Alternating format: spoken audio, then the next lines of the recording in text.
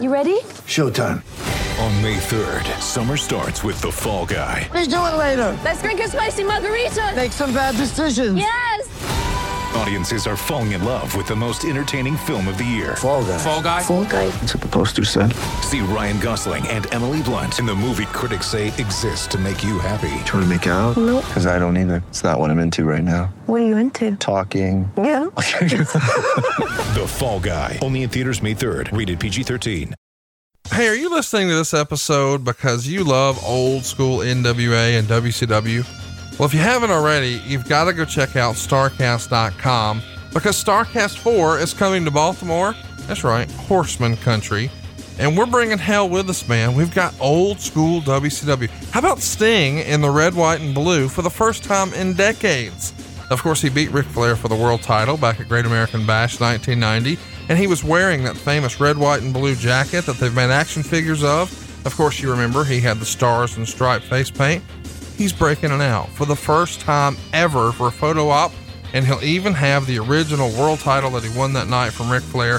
You can only get this photo op at StarCast, and of course, our main man Arn Anderson will be there. Lots of other Hall of Famers too, like Ron Simmons, Ricky Steamboat, Lex Luger, on and on. But lots of fun gimmicks from that early era too. Guys like Johnny B. Bad, even Van Hammer. And how about the Ding Dongs? That's right, the Ding Dongs. What about RoboCop? There's so much fun stuff planned for StarCast. You don't want to miss out. Be a part of it. Join us in Baltimore. StarCast.com. That's StarCast.com. StarCast.com. Man, it's like fantasy camp for wrestling fans. Check it out. StarCast.com. It's next month, November 7th through the 10th. And most of the action's going down that Friday and Saturday. Friday will be loaded with old school and some AEW talent. And Saturday, man, it's all about tradition and paying homage to Baltimore as one of the great wrestling cities for the NWA and World Championship Wrestling. Check it out, StarCast.com. You'll be glad you did.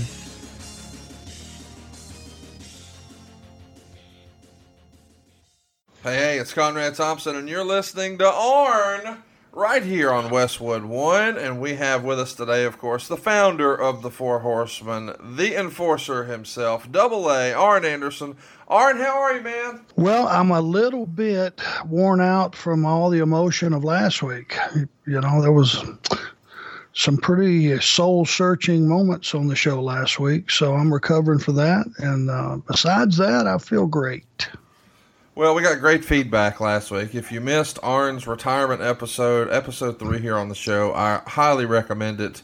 I was told many, many times last week that it is, in fact, the best podcast I've ever been on. So thanks for making one of the best episodes ever last week, dude.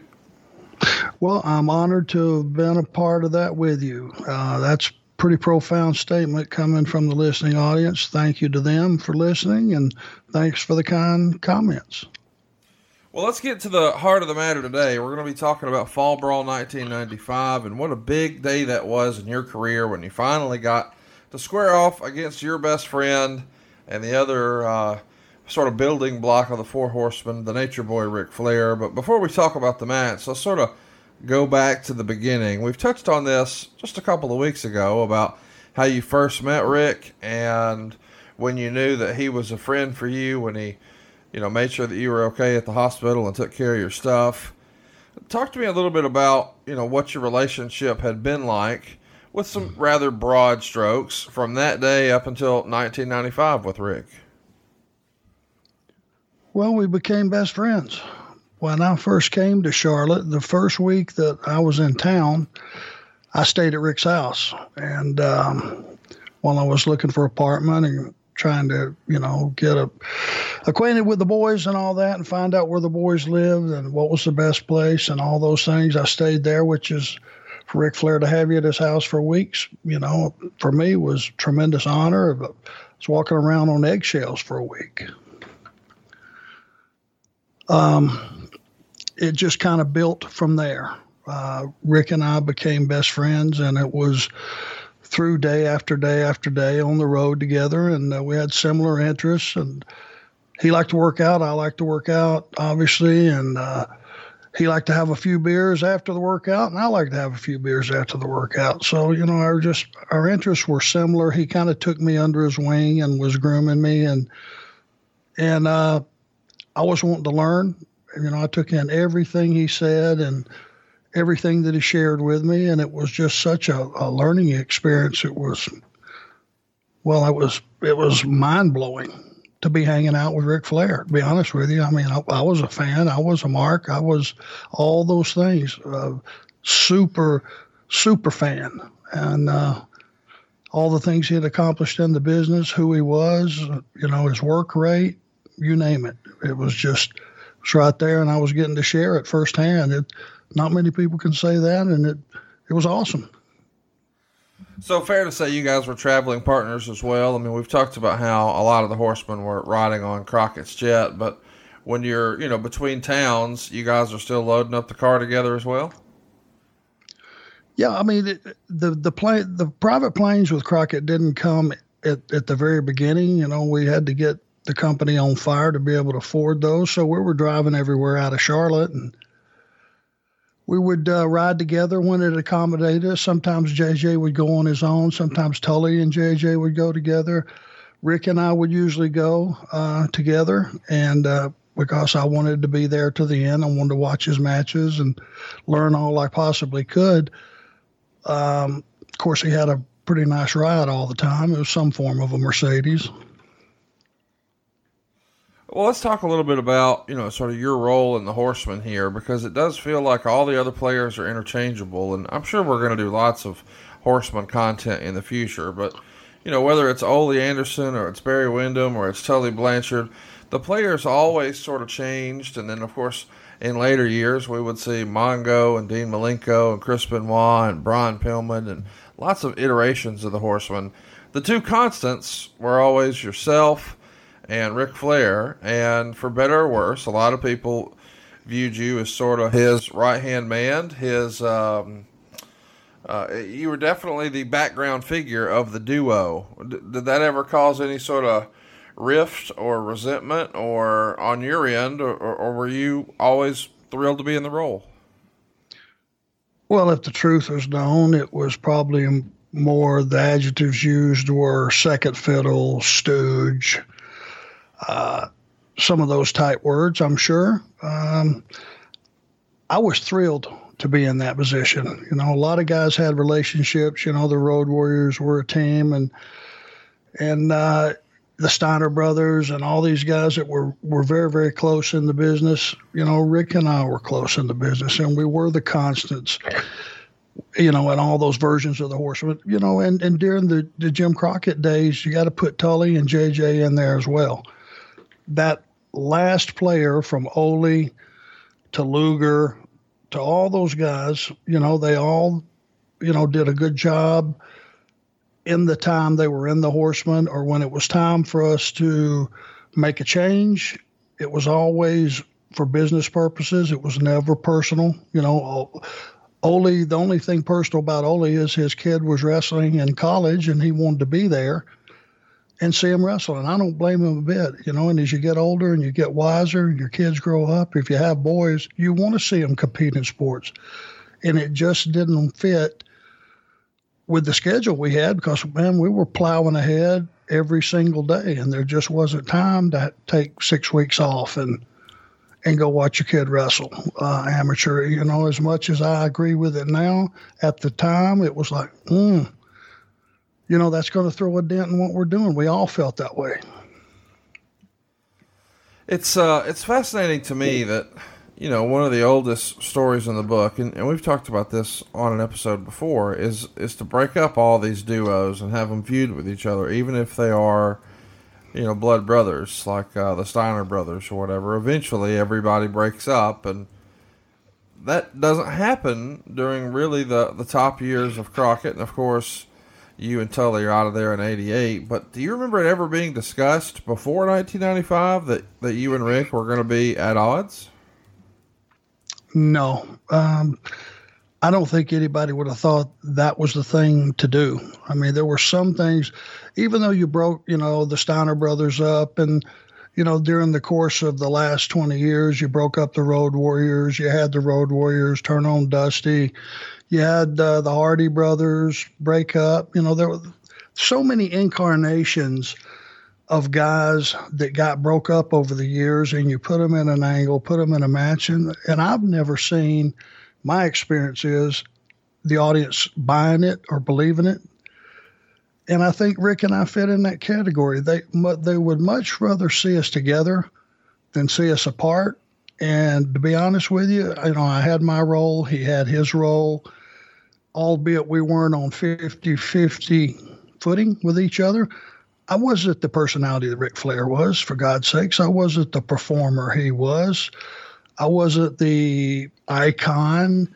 Ric Flair, you go through Horseman country, which is the southeastern part of the United States. I mean, he's a god. Doesn't matter what he's doing on TV.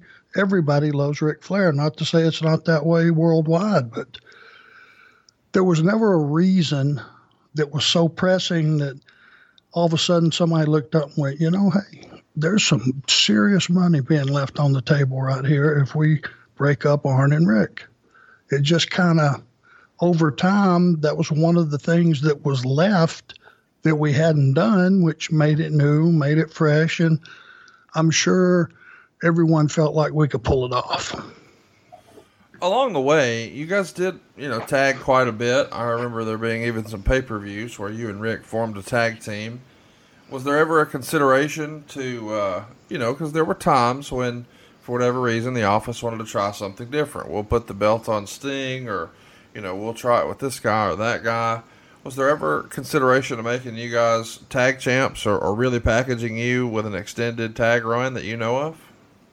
No, nothing that I knew of. I would have voted for no. Now, we could have been fighting with the current tag champions, whether it be Austin and Pillman or whoever that may be, and enhanced those guys in that role, them as champions. But I think Ric Flair is one half of the World Tag Team Champions is a step down. And I don't mean that with any disrespect, because I revere the tag titles. I think a tag match, if done properly with the proper four guys, should steal the show every night. Nothing should be able to follow it. That's my opinion. But I think putting that role on Ric Flair, one half of the World Tag Team Champions, as many times as he's been the world champion, it would be a step down. Well, let's talk about, as you guys are sort of bouncing around, because, there's a time when you go to the WWF with Tully and you come back and it's not too terribly long and he's fed up and he's going to go to the WWF. How much does your routine change, and how does that affect your friendship when, you're north and he's south and vice versa? Well, I mean, it was everybody in this business has to do what they have to do. It's like when Tully and I left, friendships are great. Brotherhood is even better, but business is number one, and taking care of your family is number one. And he felt like he needed to make that move at that time.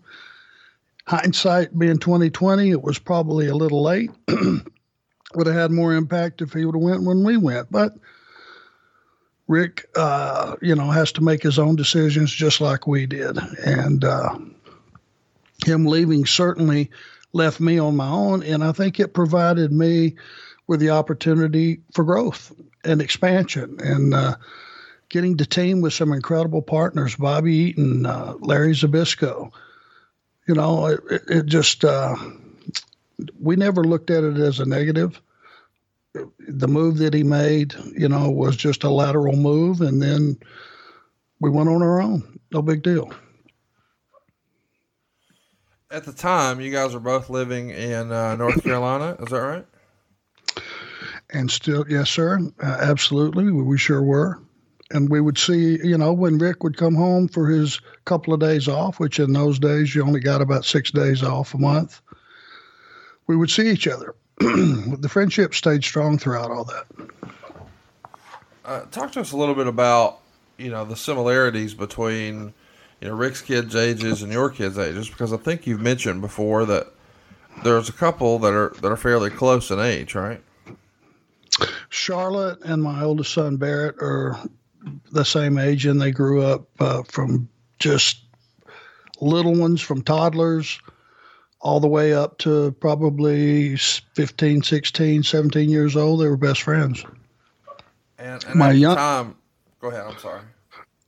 No. And my youngest son, who's 11 years younger, came along afterwards, and he kind of missed the biggest part of my career. So he wouldn't have been that privy to that. And I find that strange that he's the big wrestling fan, and he's the one that possibly is looking to go in to being a wrestler, which horrifies me to even mouth the words. But when he graduates college, which is coming up in the next few months, that's his ambition. So I'll help him see it through as long as that's what he really wants to do. Well, your breaking news, a lot of people didn't know that. Now they're going to be talking about it. Hypothetically, as we sort of sidebar the conversation, what advice would you give your son getting into the wrestling business? Be absolutely positive that that's what he wants to do. Be a student, learn everything you can, be respectful of everybody that's came before you and that is here currently and those that will come into the business in the future. Learn your craft, become the best you could possibly be, stay in the gym, do the best you can. God bless him. He's got lousy genetics. He's like his old man. He's not a body guy. But, he's a big, strong kid, and he's a good athlete. And the best thing about him is he's a good, honest person. He's a very respectful person, and he's got a great work ethic. So between all that advice, if he can sort through that and just become a good, better person, good employee, and a student of the business would be the best advice I can give him. Do you have an idea of how you might get him trained if that's something he wants to pursue? No, I'm going to start at ground zero. I'm going to take him, to the ring the first time myself, and I'm going to, you'll find out right away. I know I did. If you want to be in this business, if you really, truly want to be a wrestler, because it's hard, and that ring is hard. And the first time you get slammed or suplexed or knocked on your can, when you set up, you have a revelation, and you either decide, oh, shit, that hurt, and I'd rather just use my degree that I just got in college and get a job, or you go, ah, shit, that hurt, but you know what? It'll probably be easier the next time I do it, or the next time I do it.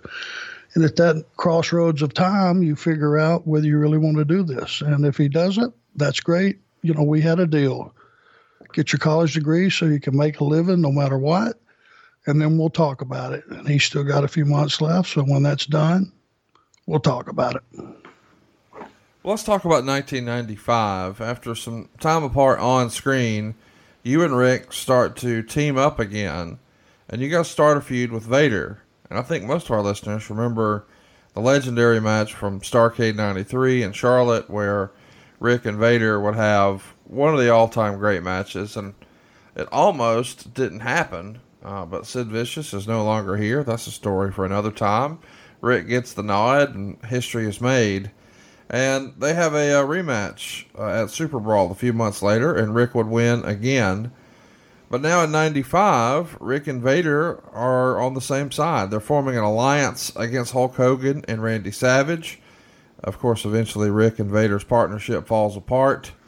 And now he brings Arn Anderson into the fold. So there's going to be some interesting matches that we're going to talk about here, with even a handicap match with you and Rick on one side and Vader on the other. But before we talk about those matches, Vader definitely had a different approach to the business than you did. What can you tell us about Vader the performer and Leon White the man behind the character? Well, Leon White the person was a big teddy bear. Leon used to come down to Bobby Eaton's room and mine after we would do center stage taping. He'd come down there and would have a couple beers and shoot the shit. He was just a big teddy bear. Now, Vader the performer, he liked it stiff. He brought it stiff. He was a former NFL player, and he broke in stiff. And when you're fighting Stan Hansen all the time, I mean, that becomes like a self-preservation thing, I think. Leon was a big, solid, rugged athlete that could do some incredible stuff. Him doing that Vader bomb out of the corner for a guy that size, I mean, he had to be over 400 pounds. Incredible performer. But, you know, he would get in there with a guy that was just there to enhance him, and, you know, he would get a little rough. And the one beef on him was, you know, he would pick on guys a little bit. The regular guys, I never had a problem with him. And when he was with Harley, they were a phenomenal team. Harley's influence was great for Leon. So it just depends on what position you were in with Leon to how you would view him as far as a history lesson. You guys never had a problem, though, you know, what you and Rick and Vader, as far as you remember, you know, even Rick's relationship with Vader was pretty good. Yeah, I think so. You know, if he worked with Leon 2 shows in a row and went over, if Flair went over, then I'm sure by the time he really pissed him off after the Hogan Savage deal, now he's pissed Leon off, and now he wants to bring me into the damn thing, which as usual. So now I'm going to get my head knocked off by Leon because the complexion of the angle changed. Yeah, so let's talk about, you know, how this idea comes together. Of course, the match we keep talking around is Clash of the Champions, August 6, 1995. Unbelievably, it's a handicap match, and Vader still wins. And after the match, you and Rick start to argue. Rick tries to leave, but you pull him back in the ring by his hair, and that gets the crowd's attention in a major way, and you guys start arguing, and the problems escalate from there. When do you first remember hearing the idea that, hey, there may be an angle for Rick and I to work against each other? I have a feeling that was already in the works because 2 things happened that night. Number one, I spinebustered Vader, which you should have heard the gasp on that, which he took beautifully. And that was the first time I'd put my hands on Ric Flair in that fashion and been disrespectful like that. And that got another gasp. I think it had went to a level never seen before, and I think your casual fan looked at that and went, hey, wait a minute. They hadn't done this before, and so something must be brewing. It is brewing. You know, the days and weeks leading up to Fall Brawl, we would see, you know, lots of television and lots of promos sort of explaining that there was an issue. And I think it's the first time we ever saw your wife, Mrs. Anderson, on TV. Tell us how that came to be. Well, it's something you never did. You know, you never wanted to bring your family into the business. It's because, again, where's the payoff? You know, you're not going to work towards a match with guy's wife. You're not going to bring her into the fold. In those days, you didn't. You didn't bring her into the fold and all that stuff. And children, they were kind of, it was a sacred thing. You kind of kept them in the background, and people knew you had a family, but it was off limits. I think at this point in time, and I remember a couple of episodes of television, one where Rick had the figure 4 on somebody, and as we had done 1,000 times, the referee was facing the other way, and he reached back. I grabbed his hands from the floor, and there would be some leverage. I remember at this point in time, I was trying to wake Rick up, and if teaching him a lesson is the proper terminology, I don't know. But I refused to grab his hands, and he came up to his feet, and we got into a little bit of an argument there, and that was another piece of the puzzle. But my wife, Erin, basically just hammered the nail that Rick and I were close. You know, if we were having issues, I'm sure that we'd work it out. I don't remember exactly what the comment of her promo was. But I came home and I called a camera crew in my house, and that was off limits, and things got a little rowdy, and some people got thrown out, and it was one of those things that added some reality. I hope it did at the particular time, that two friends, it would be like we're butting heads and somebody wanted to step in. It would be like two brothers at a family dinner and they get into it and the dad has to step in and separate them. It was that type scenario with Erin, I believe. And it was different. It was different for that time, and I think she did a good job with it. It helped give us another piece that made this a personal issue, and personal issues have always drawn in this business because people can sink their teeth into a soap opera, and that was soap opera-esque. No doubt about it. Do you remember who would have pushed for Erin to be a part of it? Was that a Kevin Sullivan idea or a Ric Flair idea or Eric Bischoff idea, or do you recall? I do not. I put my hand out twice. You're the enforcer. Where were you? You're talking about when you turned and looked at me again. What was I thinking about? Again? What does again mean? What does again mean? It seems like lately you're always looking back at me for something or the other. What he's saying, Ric Flair, he's got a good point there. Oh, you're a translator now? Well, no, is that what you're getting paid to do? What I think I'm interpreting you to say is that I'm not qualified, possibly, to be doing that by myself without you there after all these years of being the enforcer. Is that what maybe you're implying? Not implying anything.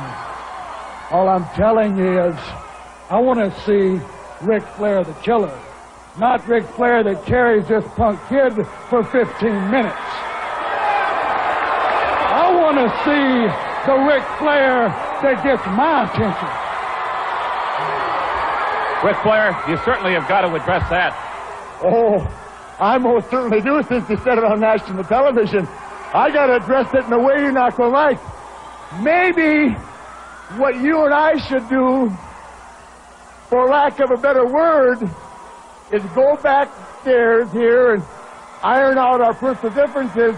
Or since you implied that maybe I wasn't qualified to be out there by myself, maybe you would like me to give you a wrestling lesson.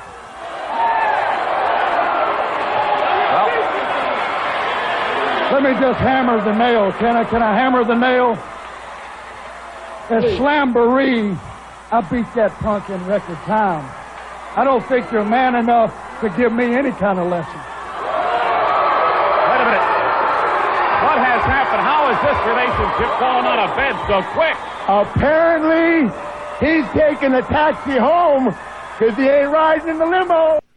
Was there any hesitation, to involving her? I mean, it is one of the rare moments that we ever saw Erin on anything like this. And I think Macho Man once said, I did an angle with my wife once, now I ain't got no wife, or something to that effect. And you seem to subscribe to that, keep your family away, but there is an exception made here. Any hesitation, or did you feel like this was different and this could still be workable? I had full control over it. Once the crew got to my house and the whole thing, we're putting it together, I was given creative control over it, so I knew it was going to be done right. I knew it wasn't going to be over the top. Everything would be in good taste, hopefully somewhat credible, and had no problem with it. This one time and one time only. It's pretty topical, to be talking about a husband and wife, doing some business on screen, because right or wrong, there's been a lot of criticism of the angle on TV that's happening right now with Rusev, Lana, and Bobby Lashley. Have you kept up with any of that? Not really, but I'm aware of of what's been going on, and we'll just have to see how that shakes out. You know, they're kind of, in my opinion, they went for shock value, and now they're going to tell the story afterwards. Who am I to judge? You know, if Rusev is happy with the angle and his wife is happy and Bobby's happy with the angle, then I'm happy for them. All good people. But it just kind of came out of left field, came out of nowhere. I've read enough about to know. Let's pretend it's 1995 and you're handed a script that sort of plays out the Rusev, Lana, Bobby Lashley piece, except Aaron in the Lana spot, Arn in the Rusev spot, and Flair in the Bobby Lashley spot. What happens to that script when you get it? Next. I had a feeling you were going to say that. What else you got? Yeah, it's a weird piece of business because, you know, the history of angles like this in wrestling and then what happens behind the scenes is not always awesome. So good luck to them. As you said, all great performers, all good people. It's not like it was any of their ideas. They're doing their best with it. Sort of is what it is. Yeah, I would have think, you know, if something like that goes down back in the day or whatever, to make it swallowable, and I know that's not a word, able to be swallowed, there'd be a hell of a fight going on in somebody's driveway at somebody's house or at the airport or outside the arena or something. That would take a whole different twist if something like that went down. You know what I'm saying? It just doesn't begin and end there.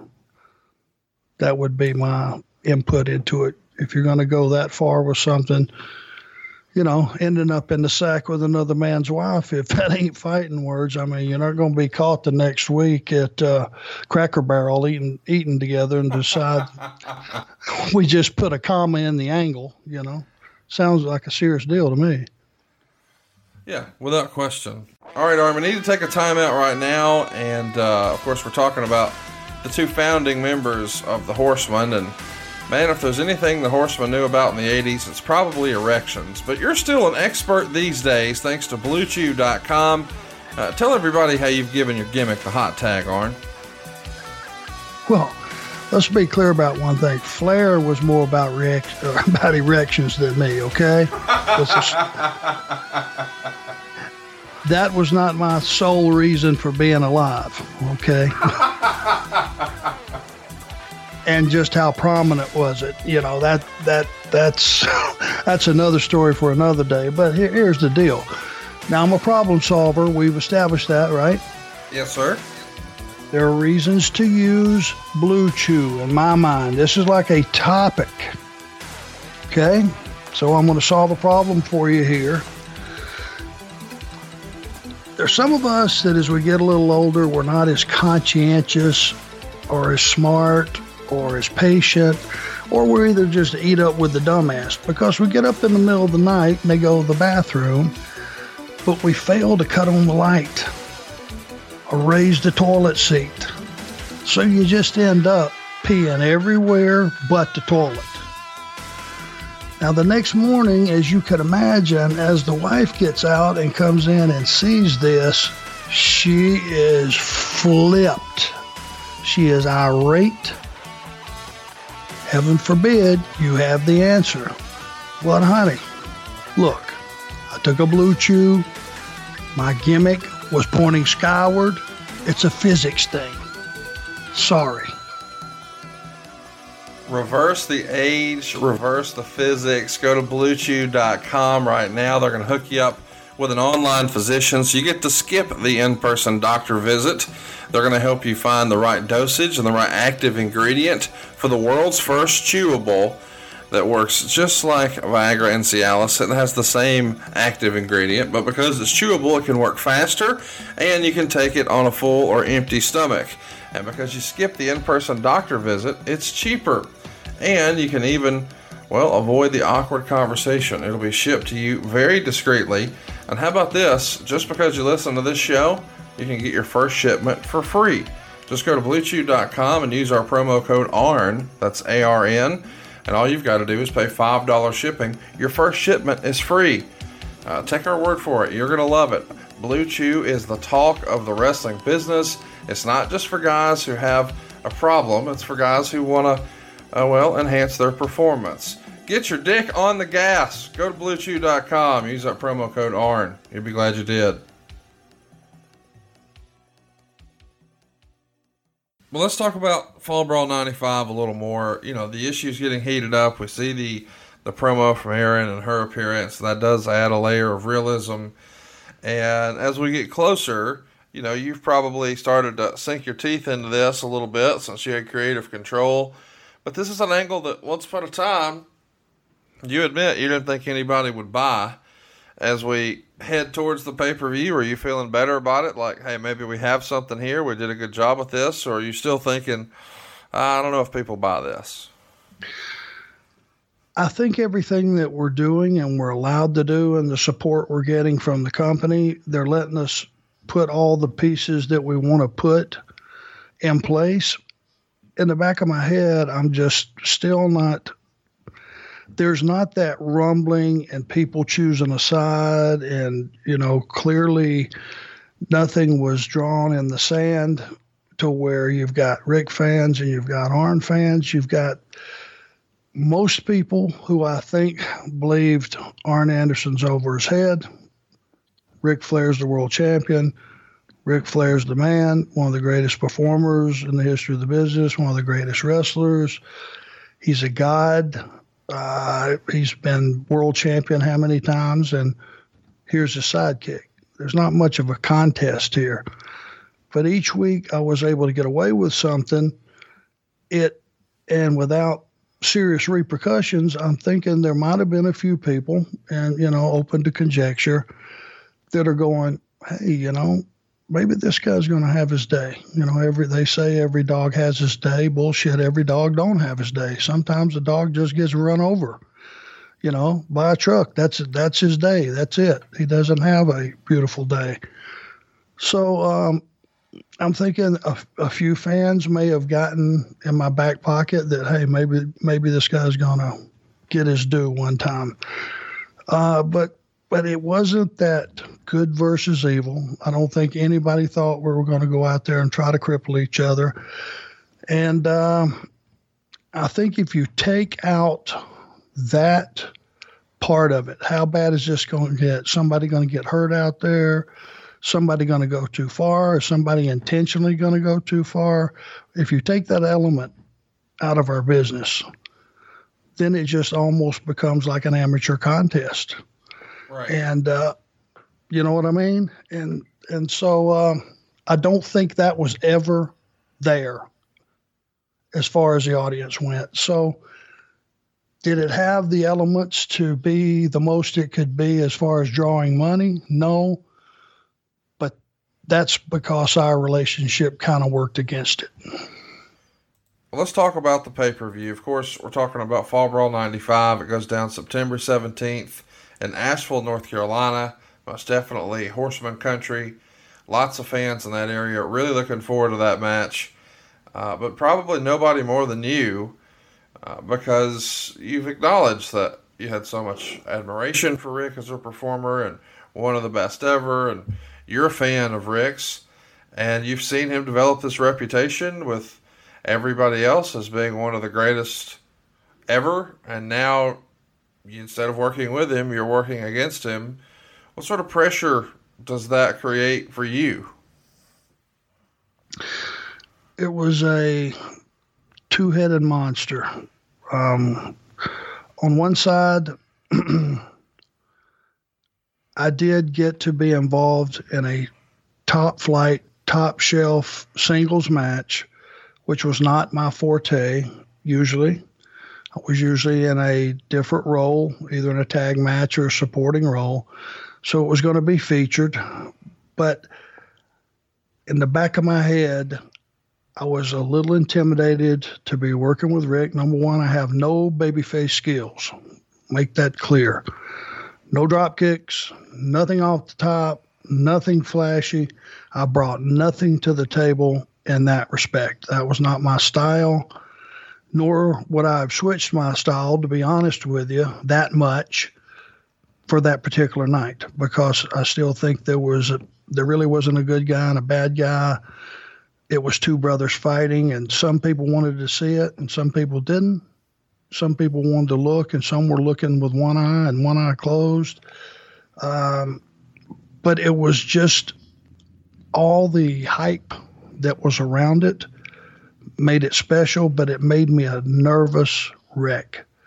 And again, in those days, you didn't sit down and talk about a bunch of stuff. This was going to be a go out there and let's feel it out and let's run with it. And we know how much time we have approximately, and we're just going to go have a fight and see how it turns out. You know, in those days, as you said, you wouldn't necessarily lay out the entire match, but did you already have, and you knew the amount of time you had, but did you have the finishing sequence in mind, or would you talk through any major, you know, sort of plot points in the story of the match or anything like that, or just number of minutes and we know Rick's going over, let's go figure it out or whatever?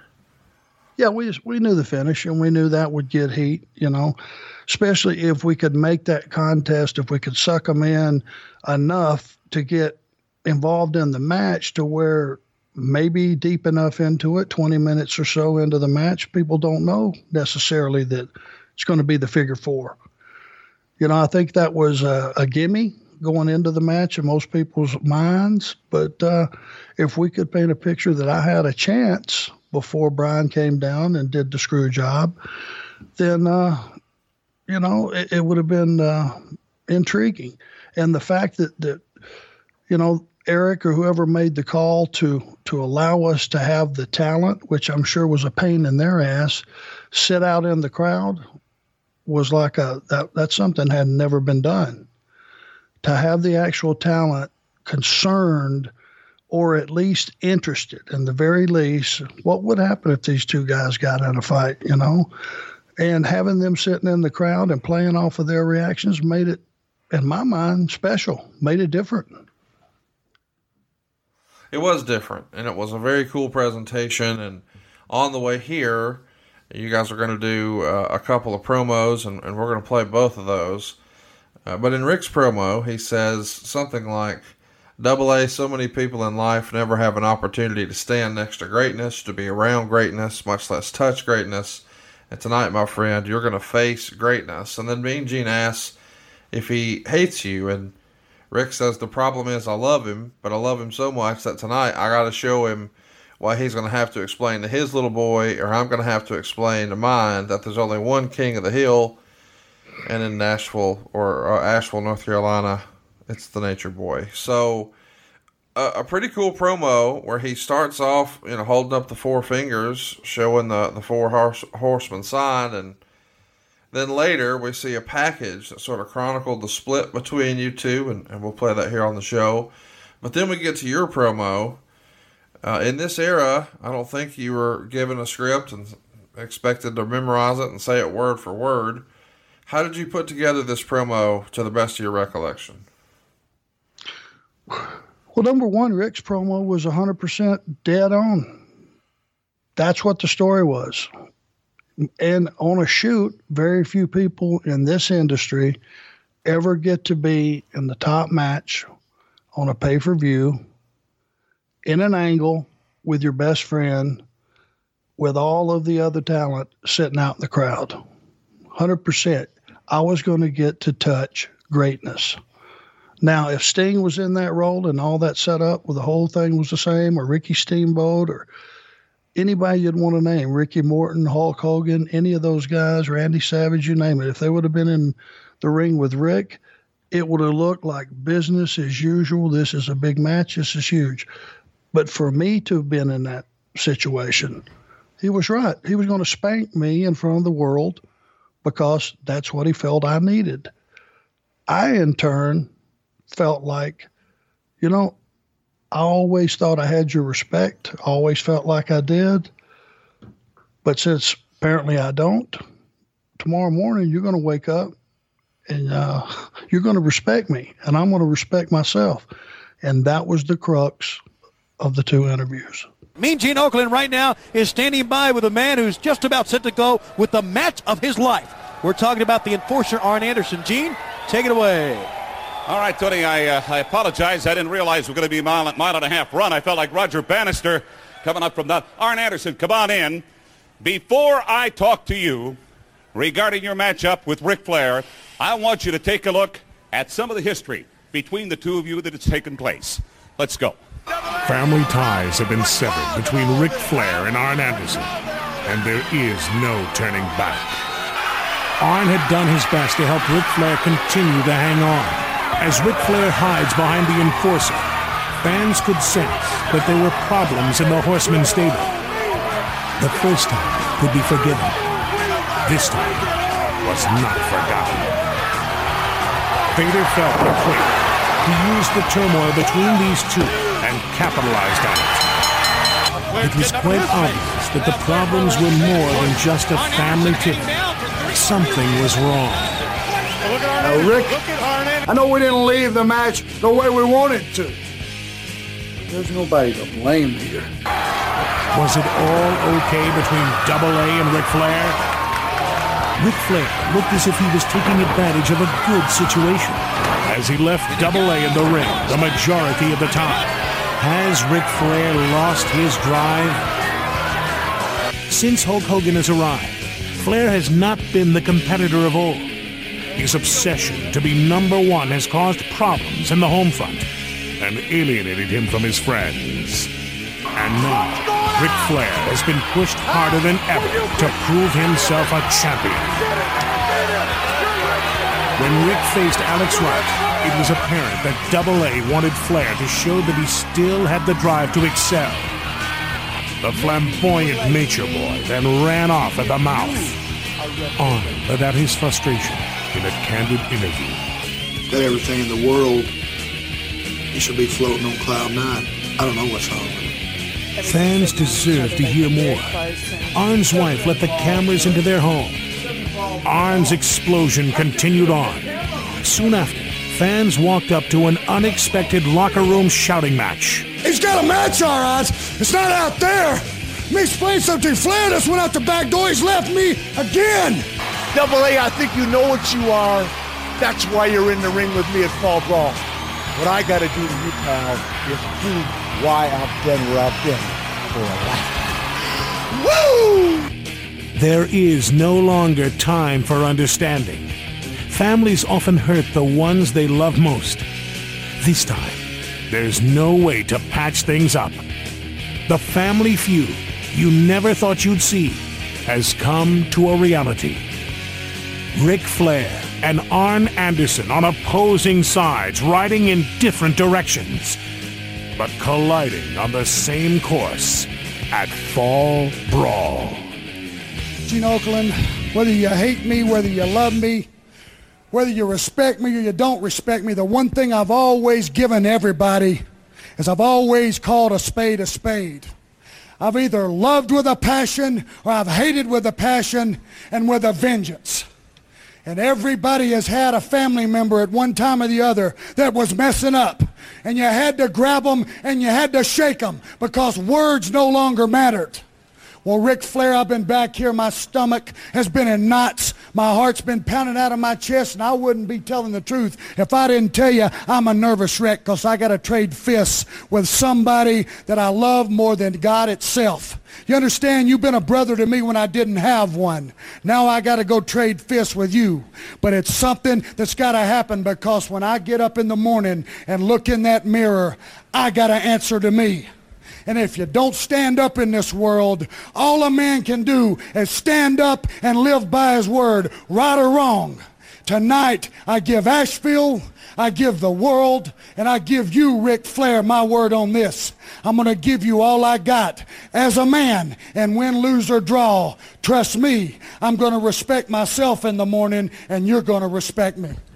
All right, the man is headed to the ring. I'd asked Ric Flair earlier if he loved or hated Arn Anderson. Yes, he loved him, and he loved him for many years, but apparently both of these men have to meet tonight in what I suspect is going to be a classic match. Everywhere I have gone, people are abuzz about this one.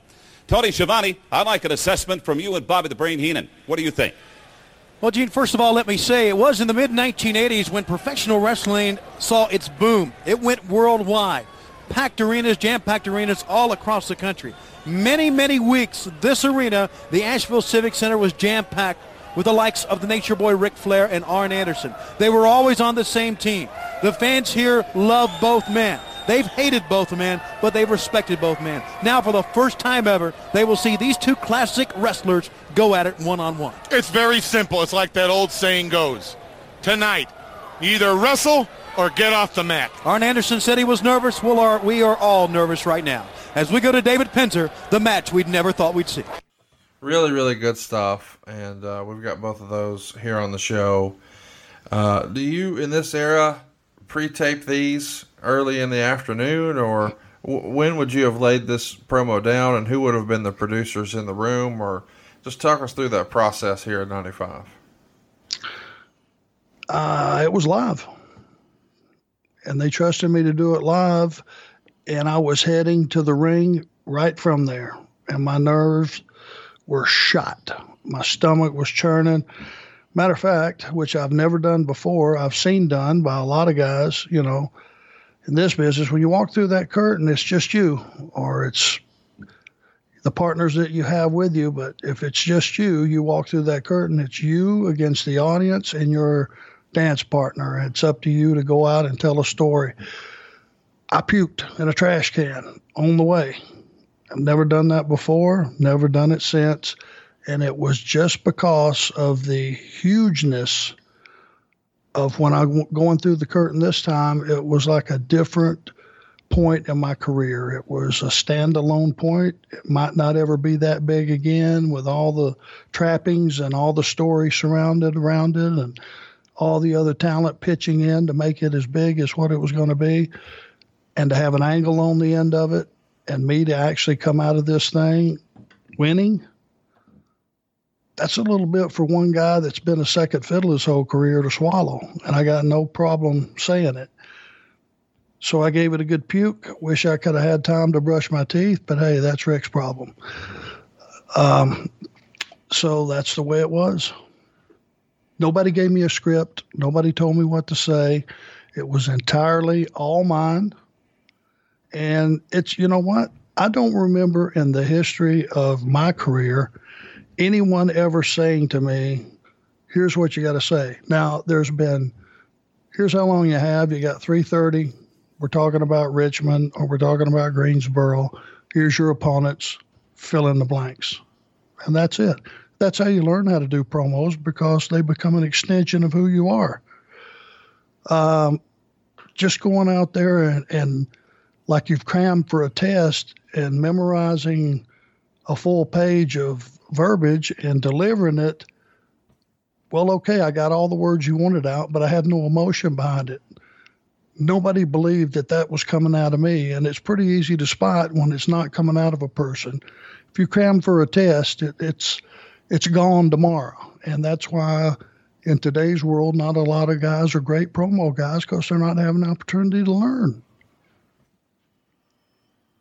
Well, you guys are masters on the mic, both you and Rick, and these are two very, very memorable promos. But now it's time for the match. When you come through the curtain, fresh after having had an upset stomach and tossed your cookies a little bit, does that settle you down? Do you feel like once you got that out of your system, you were okay? And when you walk in front of the crowd, is it like riding a bicycle again, or are you still nervous on your way to the ring? Little nervous till he chopped me the first time. And that woke me up. That put me back in fight mode. And it got my thinking straightened out. And we went from there. It was just instinct, and you go to grab a hold and I'll counter it, and I'll try to grab a hold and you counter it, and we'll do some fighting in the middle, and we'll see where it goes. Talk to me a little bit about the crowd that night. It's in Asheville. Do you have any friends or family in the crowd to come out and watch? No, sir. Did not. It was just Rick and I and the audience. You guys go 22 minutes and 37 seconds. Meltzer would write, most of the underneath wrestlers were sitting together, faces and heels were at least kept separate, watching this, trying to get over the importance of the match.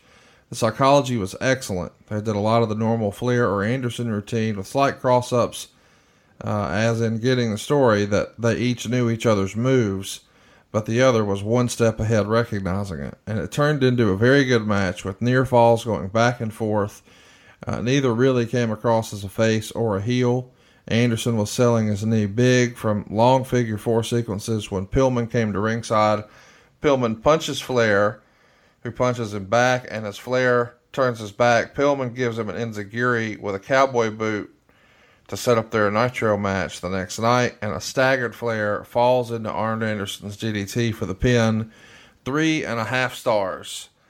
So pretty good review here. Lots of storytelling. Maybe not exactly what fans would have hoped for, in that there is a little bit of outside interference, but that's standard Horseman fare at the time, so it does keep that story alive. Tell me a little bit about when you knew you were going to win and what the finish was, and were you yourself sort of shocked that I'm about to beat Ric Flair on pay-per-view here? Well, it was shocking, and when I did hear what we were going to do, I looked at that and I went, okay, let's turn this around. Let's just say if Pillman came down and he screwed me on behalf of Rick to gain some favor because he was the lead horseman and he wanted in, that would have made sense. So us going this route and reversing it and him helping me win would have made sense. And if you're the guy that's getting screwed, being the fact that we made no bones about it, there was always 3 or 4 or 5 of us on a guy, and, we would gang up on a guy. That way we were sure of not getting hurt. If you can cream a guy without getting hurt, you got no risk. That's a pretty good proposition. So from a storytelling aspect, it absolutely worked. Now, there might have been some folks that were disappointed that it wasn't a clean finish, but I don't think a clean finish would have helped anybody. I don't think if I just made a comeback and DDT'd Ric Flair, anybody would have swallowed it. Probably not. So I think it worked in that respect. And if you're the outside guy looking in, that's how the Horseman would have did it. If is 4 stars the top rating for Meltzer? 5. 5. Okay. I was hoping he didn't give us that close to the top score, because my lack of skills, I'm sure, made that a lot less exciting than it should have been.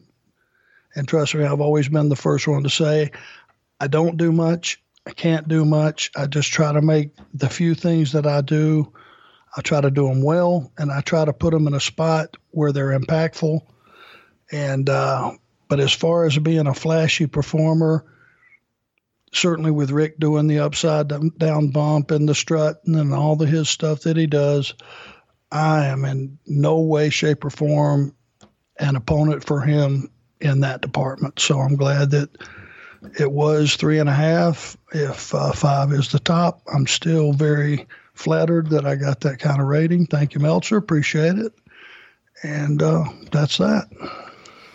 Tell me about the, the way the match was received afterwards. When you hear the bell, you come back through the curtain. Are you relieved? Did it live up to your expectations? Was Rick happy? What do you remember about post-match? Yeah, I think everybody was happy with it. It was a surprise ending.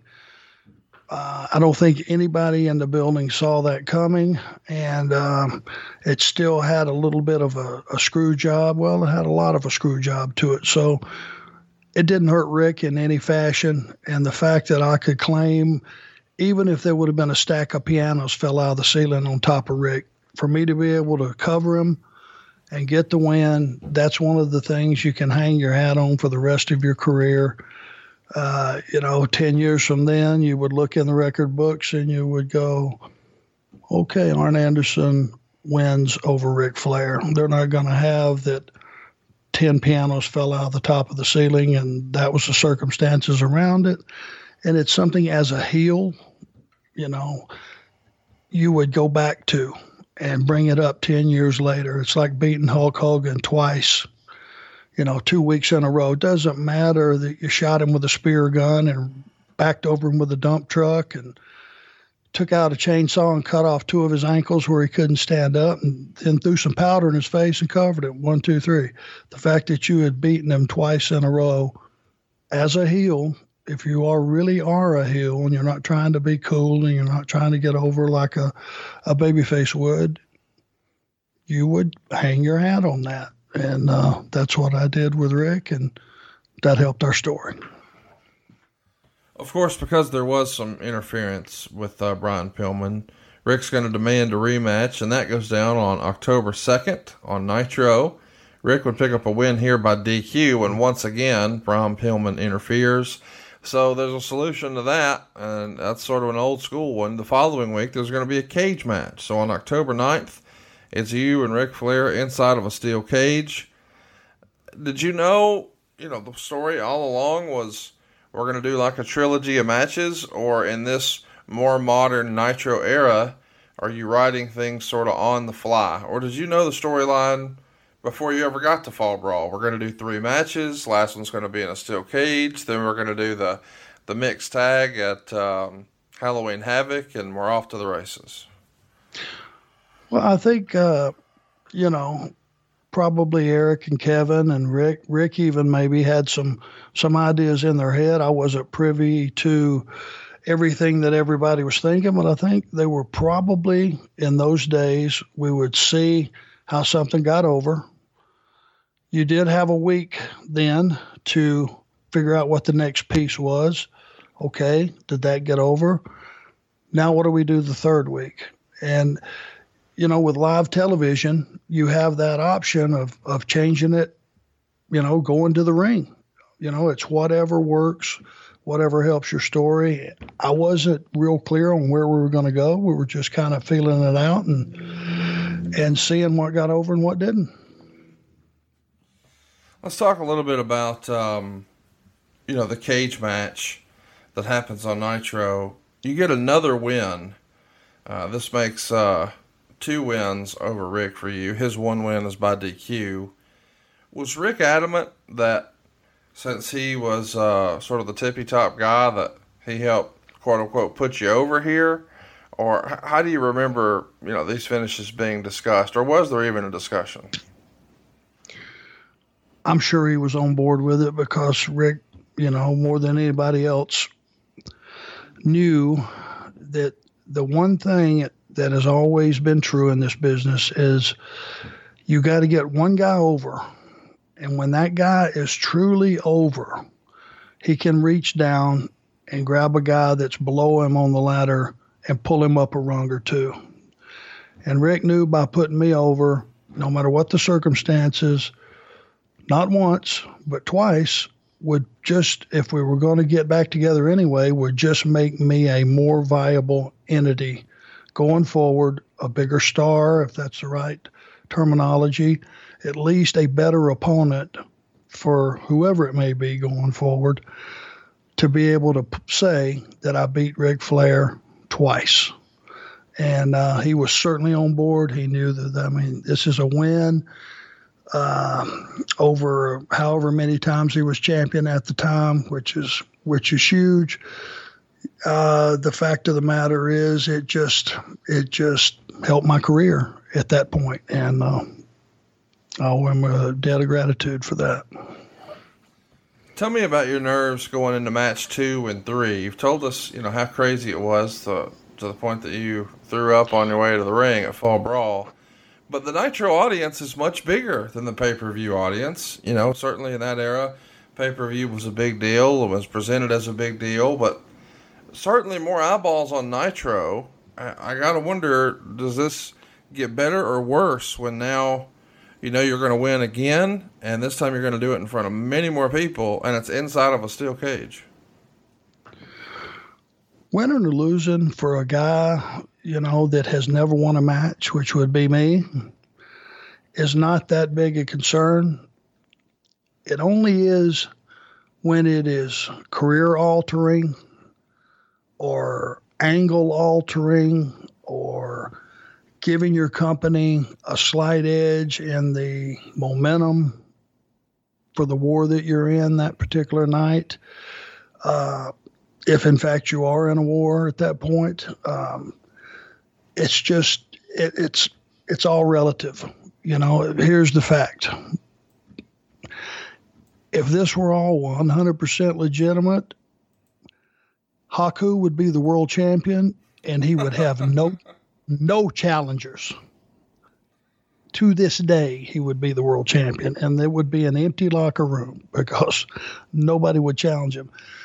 So it wasn't the winning or losing. It wasn't anything about that. It was just, how's this going to help our story? How's this going to help us moving ahead? And I tell you, I'd lost all of my nerves by that point. It was just getting, you could be partners with a guy, 2,000 times, and that might have been the case at this point.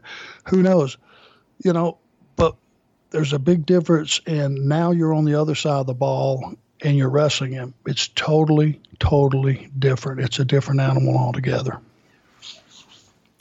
Well, of course, on the way here, it's apparent that, or as we're leaving these matches, Rick is outnumbered. You've got Brian Pillman in your corner. He needs somebody to be in his corner. And we see Rick consistently start begging Sting to be his partner and have his back against you and Brian Pillman. And, of course, many times Sting refuses.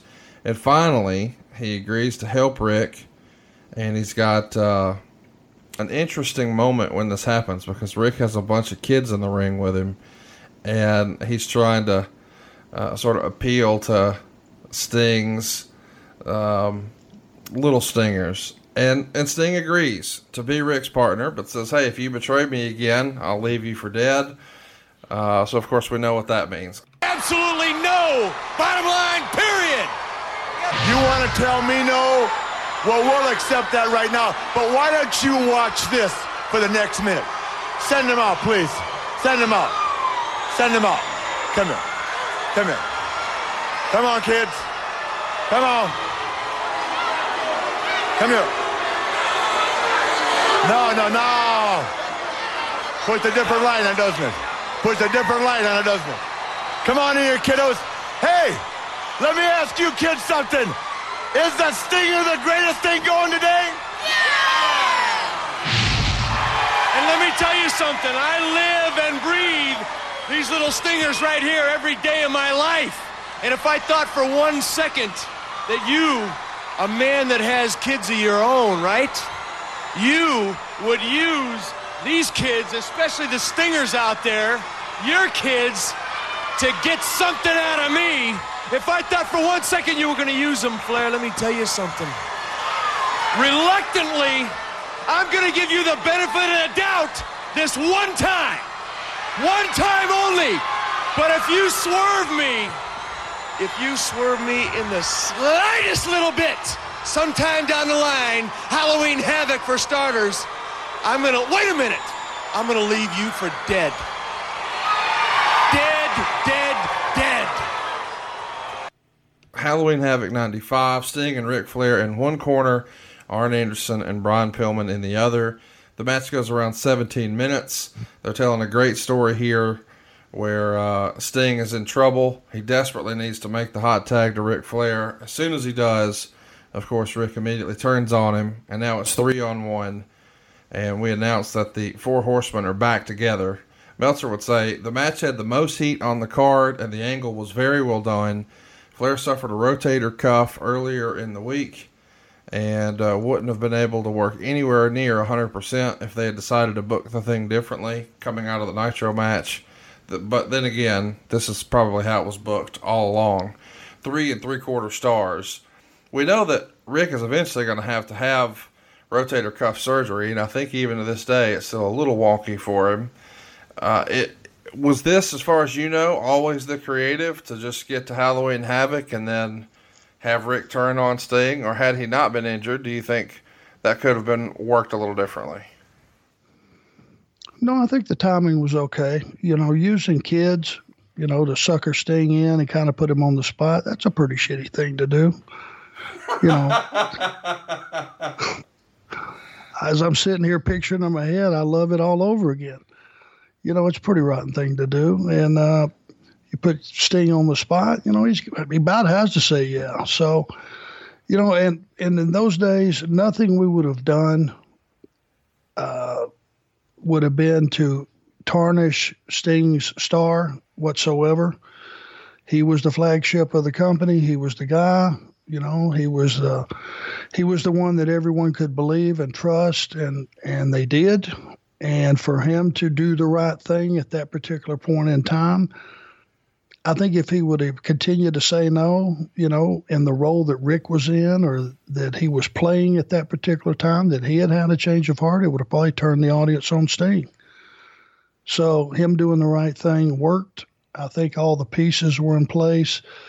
And when Rick turned around and turned it on him, it was like nobody saw it coming. I don't think at that particular point, if they did, there wasn't many of them because they really got with the heat. And it's one of those times where they were really pissed at the three of us. Right now, let's go to Tony Schiavone. All right, thanks a lot, Eric. Last night at Halloween Havoc, some incredible things happened. And still to come in this telecast, fans, the footage is on its way. We will show you what happened, so stay right with us. But thanks to our friends at WCW Magazine, we did get some pictures of what happened last night as it relates to the Nature Boy Ric Flair and his match as he was partners with Sting against Arn Anderson and Flying Brian. Let's take a look at what we saw last night. Arn Anderson and Flying Brian, it was reported earlier that they had attacked the Nature Boy Ric Flair and he was injured, and we were not sure as to if he would wrestle or not. Therefore, Sting had to come to the ring by himself. And what a match it was. It was basically a one-on-two. One-on-two, Ric Flair was not anywhere to be found. Then Ric Flair made his appearance. His forehead was taped. He ran into the ring and he was waiting on Sting. As a matter of fact, he was encouraging Sting, it seemed, to make the tag. And then Sting finally did make the tag. Once he made the tag, as you see right here, brutally attacked not only by Arn Anderson and Flying Brian, but by the Nature Boy Ric Flair as well. As a matter of fact, they were holding Sting for Flair to work him over as well. It was obvious then, as Flair peeled the tape from his forehead, that it was an entire farce. And at the end, of course, three men were really whooping it up. And with that in mind, let's bring my guest at this time, right here to Dayton, Ohio live, the Nature Boy Ric Flair, Flying Brian, and Arn Anderson.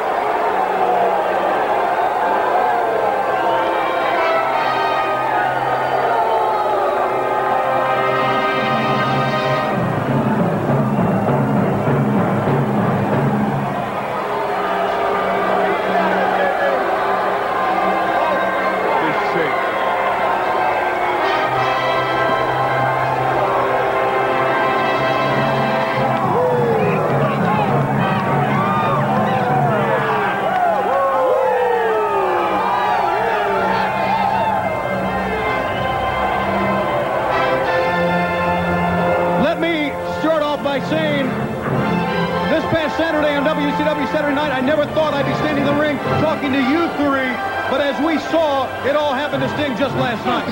It was a thing of beauty, Tony. The Stinger, he fought for his life. He gave everything he had, and then he hit Slick Rick with the tag. Nature Boy came in, styling and profiling, and then he cut Sting's throat. The carnage that ensued has brought us one step closer to this, the symbol of excellence. Some people call us a gang. Some people call us a militia. We call it a dynasty. The greatest team on the face of God's green earth. Tony Schiavone, for 2 years now, everywhere I've gone, everybody's asked me the same thing. When are you going to put this back together? And I told them, be careful what you wish for. You just may get it. Now, Sting, do not hold your head down in shame. You did the impossible. You were more man than we ever believed. You fought 2 of the horsemen for 10 minutes. But pure mathematics and the law of physics will tell you it can't be done. So we all find ourselves today with our hand going into that familiar cramp. There's now 3, soon there'll be 4, and you know what that means. Tell them, Nate. And brother, doesn't ever feel good. Oh my, he is pond scum. Crying out loud. Somebody go get me a bag. I want to vomit. Guess what? Guess what? We're back. We're back. And whether you like it or you don't like it, learn, by God, to love it, because it's the best thing going today. Sting, you're like a lot of women we deal with every day. We're going to tell you what you want to hear. We're going to do what we want to do.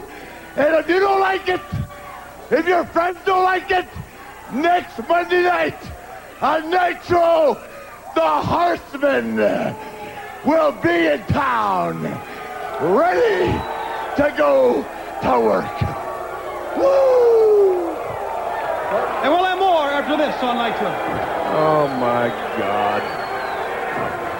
Were you excited at sort of the reformation of the Horsemen here? It had been dormant for a little while.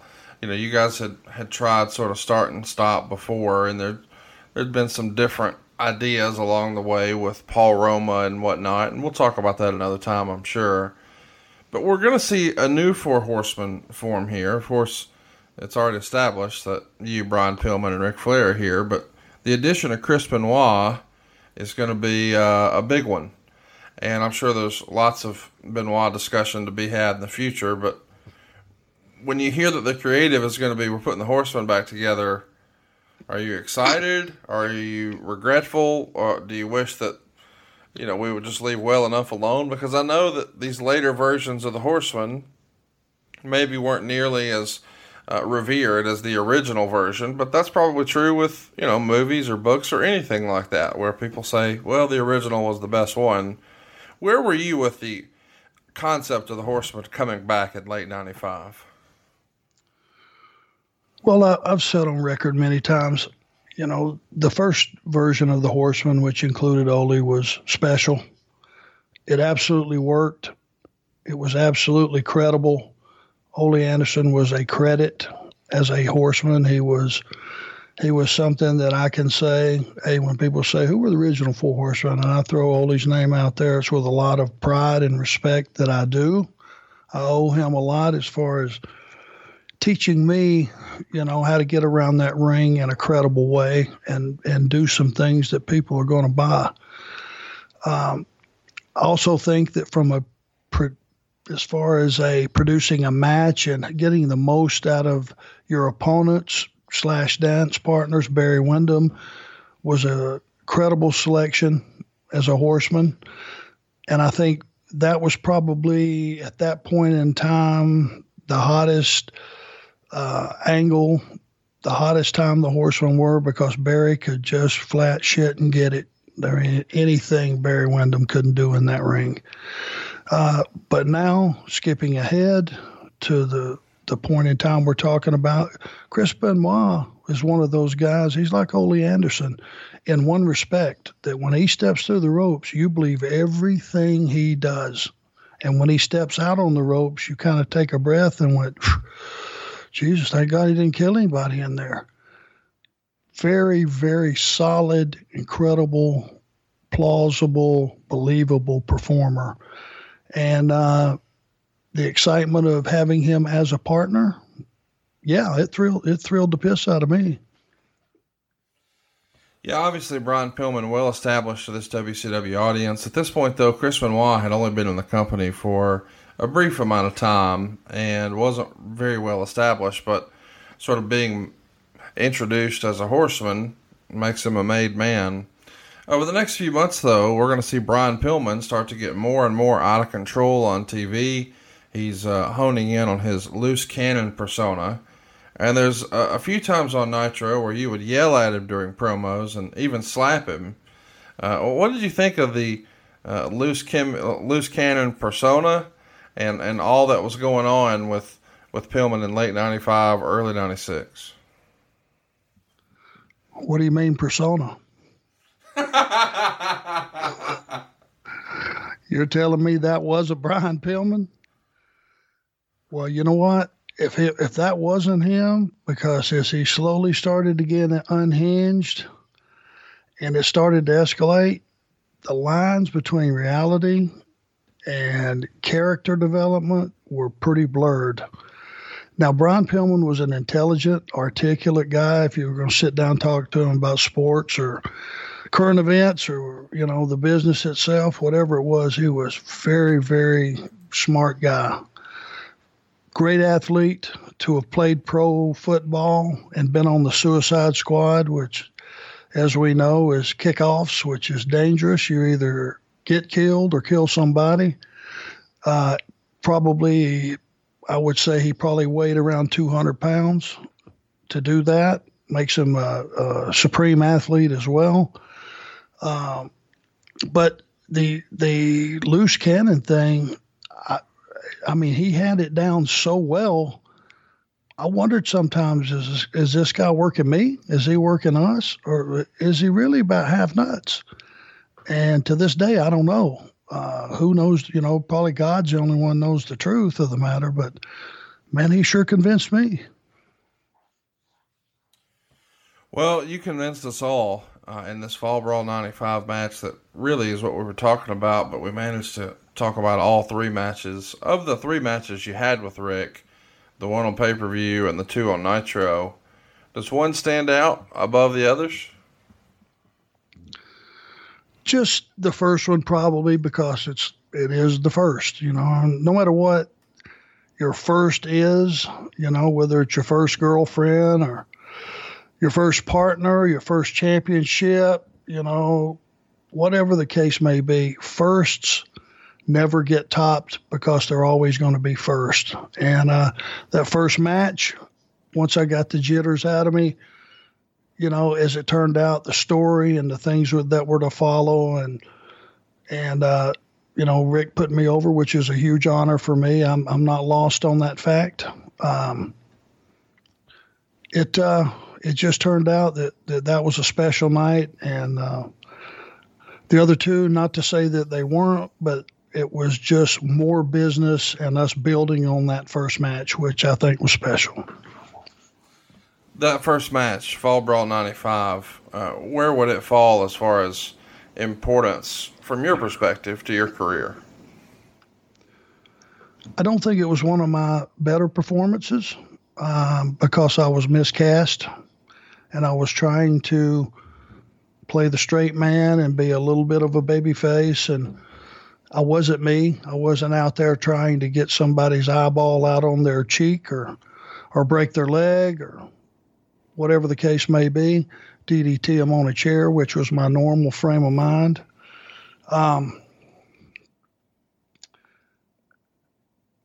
Once you step outside of that scenario, I think my worth would have been a lot less in that particular match, which brought the performance down. I don't think it compares, and these are just personal favorites, the first War Games, or you could probably go through the War Games list and find a couple or three that were more brutal and more violent than the others.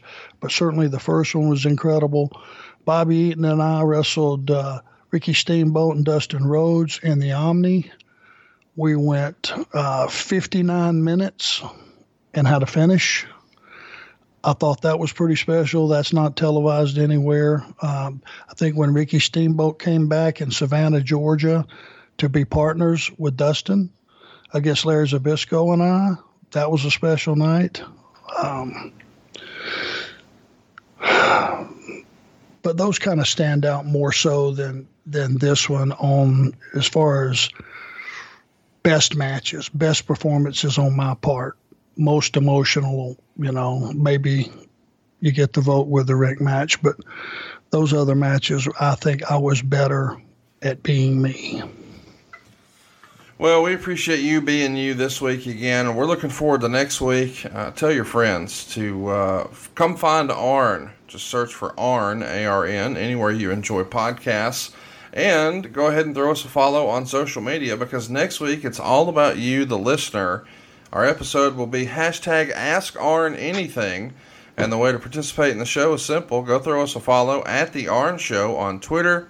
And when you do so, you'll see pinned to the top us asking for your questions. Reply to that thread and listen for your question next week here on The Arn Show. It comes out Tuesday, 6 a.m., anywhere you enjoy podcasts, and brought to you exclusively by Westwood One. It's Arn! And we'll see you next Tuesday right here on Westwood One.